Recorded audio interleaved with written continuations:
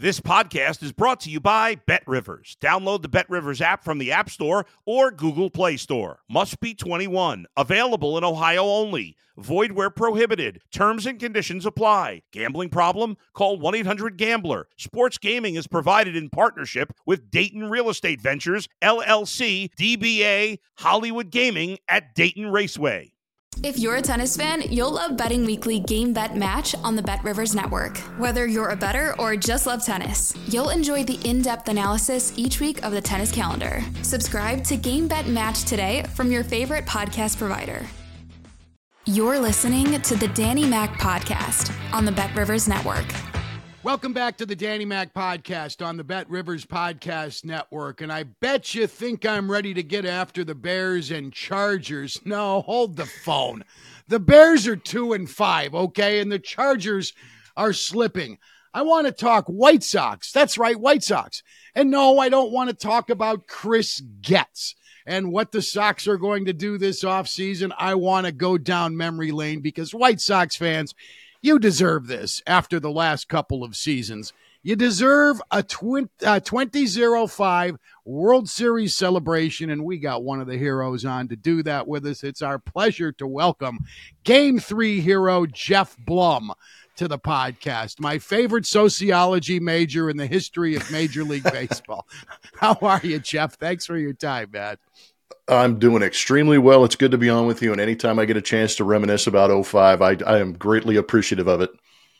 How did it change your life becoming a World Series champion? Oh man, in plenty of ways, to be totally honest, because it was an interesting year. I had signed with the San Diego Padres. My wife was pregnant and eventually gave birth to our triplets that same year. And then I got traded from a first-place team in San Diego to a first-place team in the Chicago White Sox. So there was ample opportunity to go to the postseason for me that season.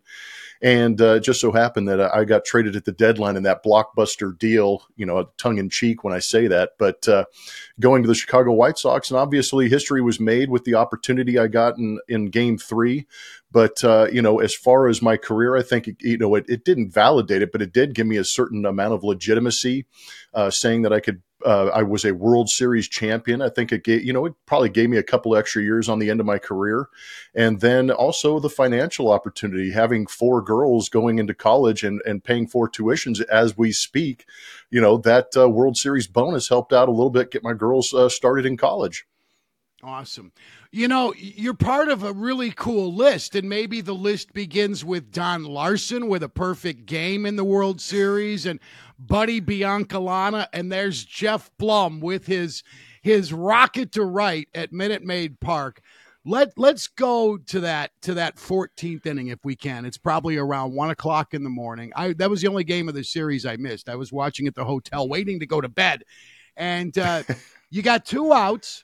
And Ezekiel Estacio is on the mound, and he gets behind you 2-0 in the count.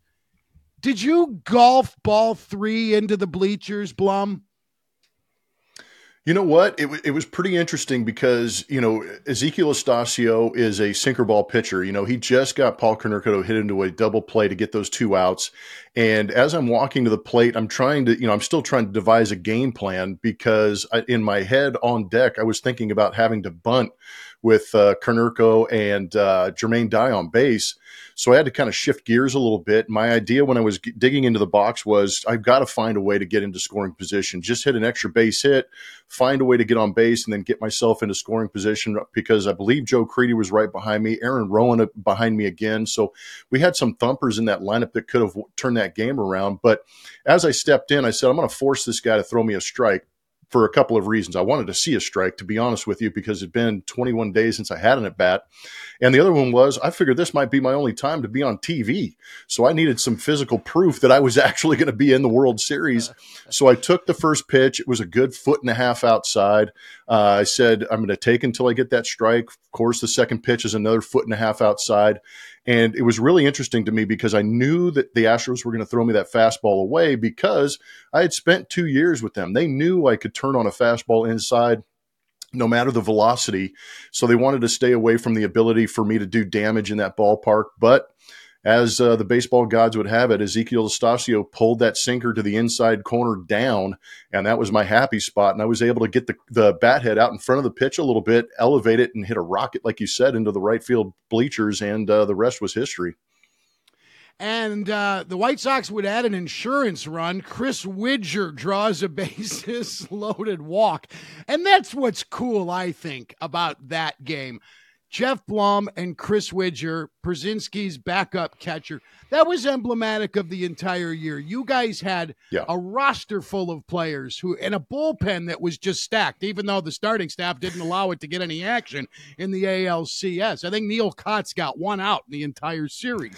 But what a team effort it was that year from start to finish.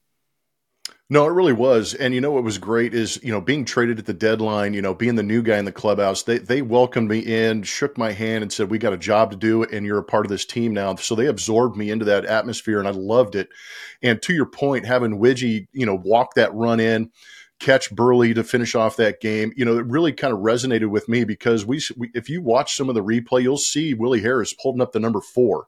And that's because all the rejects on that team were hitting in group 4. And that was myself, Chris Widger, Willie Harris, and Pablo Ozuna.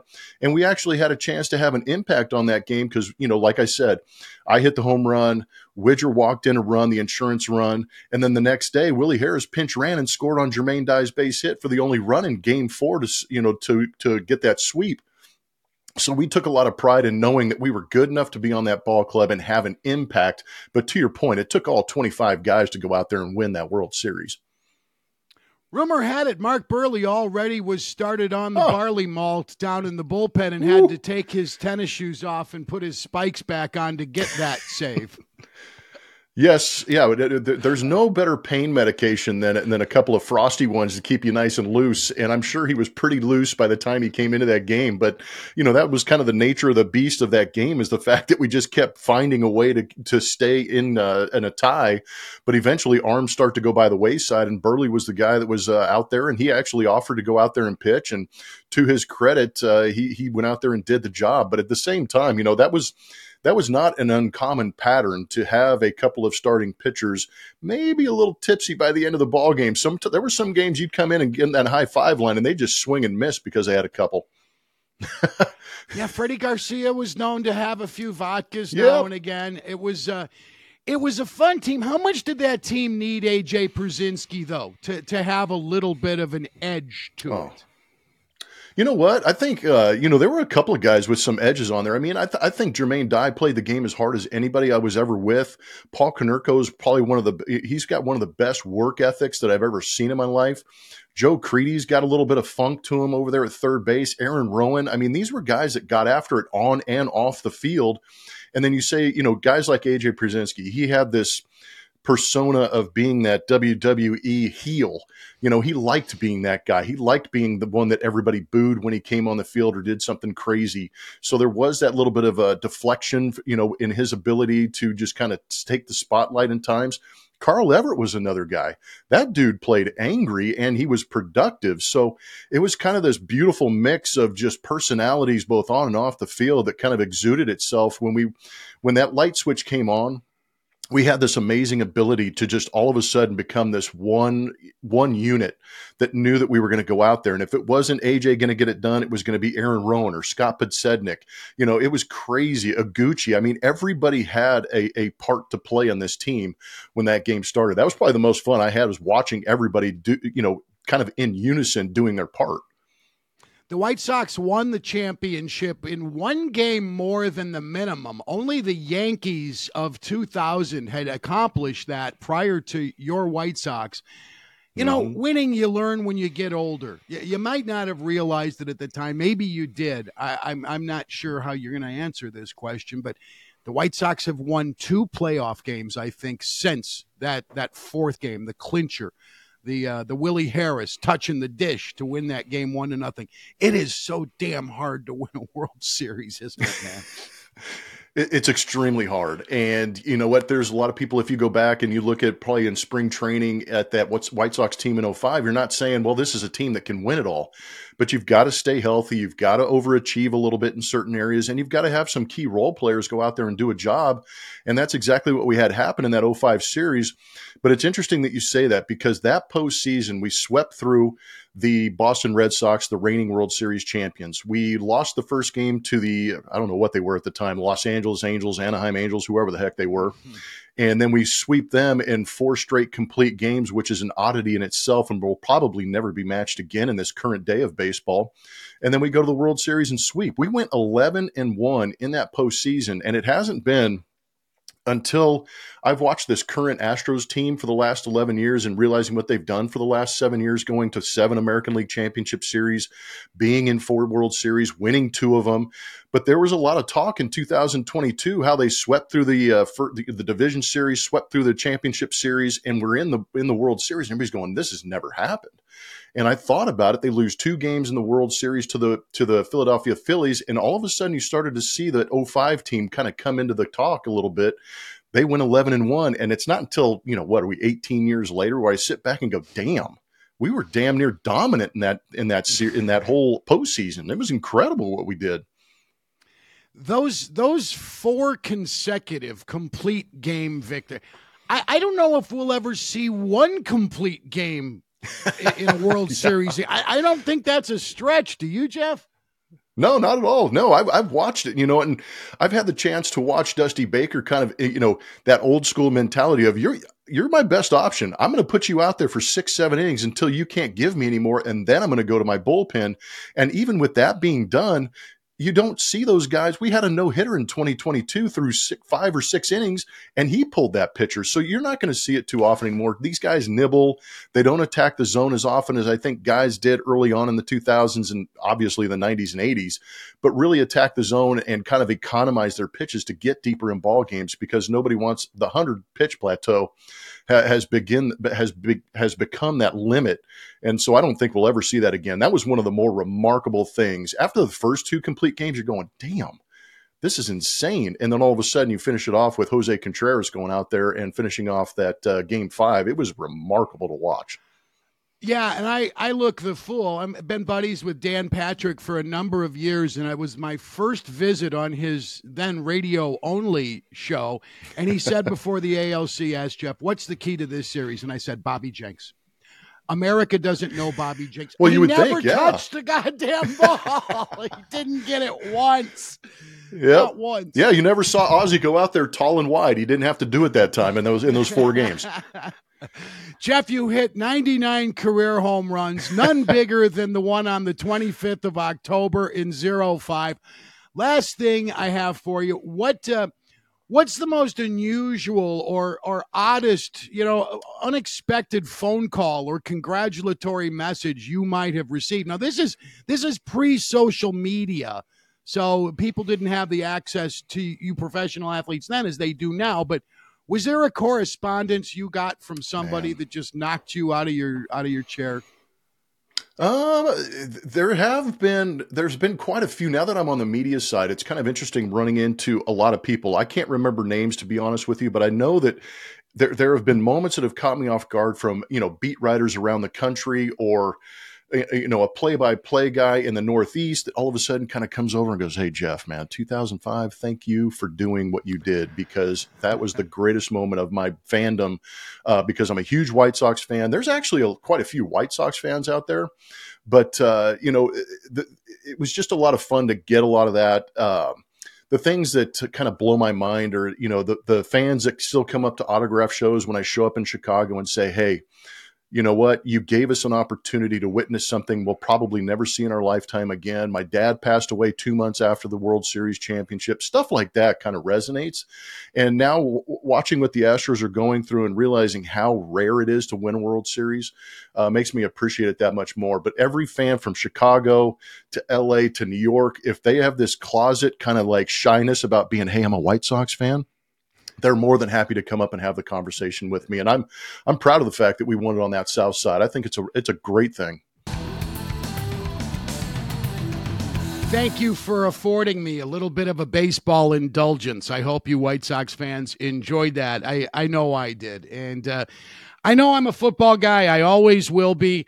But I'm watching very little of these baseball playoffs. I admit it. I don't have to. Adam Delavitt usually asks me to talk about the greatest game ever invented, football, and I'm going to do that right now. I want to remind you can get extra value this football season. With Bet Rivers Squares, you can win up to $10,000 in bonus money. Bet $10 in same-game parlays with the Squares icon to earn a square. Why are the Bears such big underdogs in Los Angeles against the Chargers? Does that strike you as odd, or do you think that number 8.5, 9 is where you expected it to be? I'm not so sure I trust anything about the Los Angeles Chargers right now. And my want is to call them the San Diego Chargers, because every time I see that powder blue, and we'll see it Sunday night, they always wear the powder when they play on an island game, a national televised game. I always think of the Chargers. They'll always be San Diego to me. I don't think they're any good. I was expecting them to be good, and what the Bears have done defensively these last couple weeks has made me think they can play with the above-average offenses. Washington, not an above-average offense, bad offense, okay? The Vikings, while it has some pretty big names on it, they didn't have Justin Jefferson when they faced the Bears. They went 2 out of 13 on third down. The Broncos didn't come to Soldier Field several weeks ago in Week 4 with a prolific offense. And, of course, the Bears win this past week against a hapless Las Vegas Raiders team. That offense has been anemic for 5 weeks. And when will they start to howl, if they haven't already, for the head of Josh McDaniel? You got to pop this guy, man. There are some NFL head coaches right now who just don't really have any good argument that they should be getting another chance after this season. And Chargers coach Brandon Staley is one of them. He is one of those guys who insists on thinking with little Brandon instead of his brain. He's more balls than brains. He likes to go for it on fourth down at his own 37, 38-yard line, 4th and 2 in the first quarter of a game. He has passed on opportunities to kick field goals and extend leads because he's greedy. When he has a full complement of healthy players offensively, the Chargers can be a formidable group. They've got Justin Herbert has what it takes, but he is doing it a lot all by himself. The running game with Austin Eckler has been sketchy. They always have injuries to their 2 wide receivers. One of them is always hurt, Keenan Allen and Mike Williams. One of the 2 is always in the tub with Delma Huddle. For those of you who know the movie North Dallas 40, you get my reference there. The tight ends are okay. Donald Parham Jr. and I can't think of the other cat's name, number 7, I want to say. Wear a tight end's number, and then I'll remember your name as well. But I don't get this number. I don't get a lot of numbers in this here National Football League. What did you learn last week in the NFL? Did you reach any conclusions? Whether it's Bears or anything else, I learned these things. Detroit, Miami, not as perfect as we thought. Miami getting its ass kicked as convincingly as it did, I think, is a good thing for them. I think they have been cruising against inferior opponents. They needed to get punched in the face, and boy, did they. That was not a thing. And Detroit got absolutely wiped out by Baltimore, which has resurrected its season after a bumpy start. And I won't write off, maybe I said this last year, I won't write off a John Harbaugh team in September ever again, because the Ravens, and this is something else I learned last week, the Ravens are a worthy division title contender. And the Steelers, maybe they are too. Maybe I didn't give Pittsburgh enough credit. They went into L.A. and popped the Rams this week. Looking forward to seeing if Kenny Pickett can continue the magic. What else did I learn? Man, that dude in Denver, Kareem Jackson, is the dirtiest mother effer who plays in the NFL. I'm glad he got a 4-game suspension. His hit on the Packers receiver was indefensible. Head-to-head, clearly, he targeted. I don't like to say that too often because it's difficult to determine intent.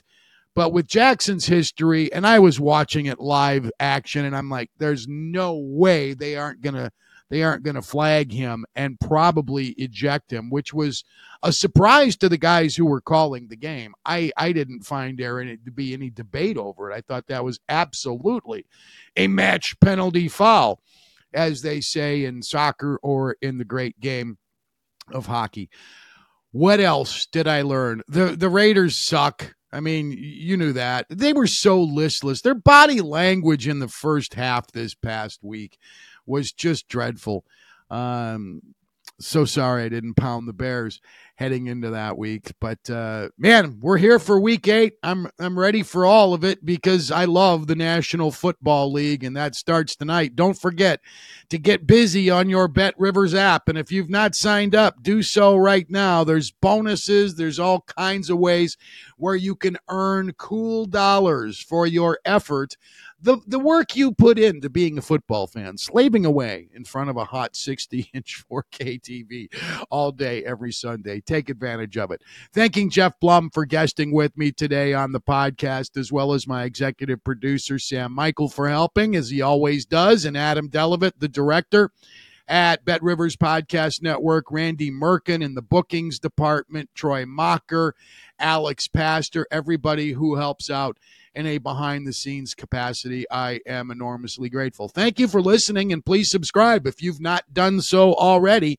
I'm Dan McNeil. Have a great weekend. I'll be back Monday early for another edition of the Danny Mac Podcast. Thanks for listening to the Danny Mac Podcast on the Bet Rivers Network.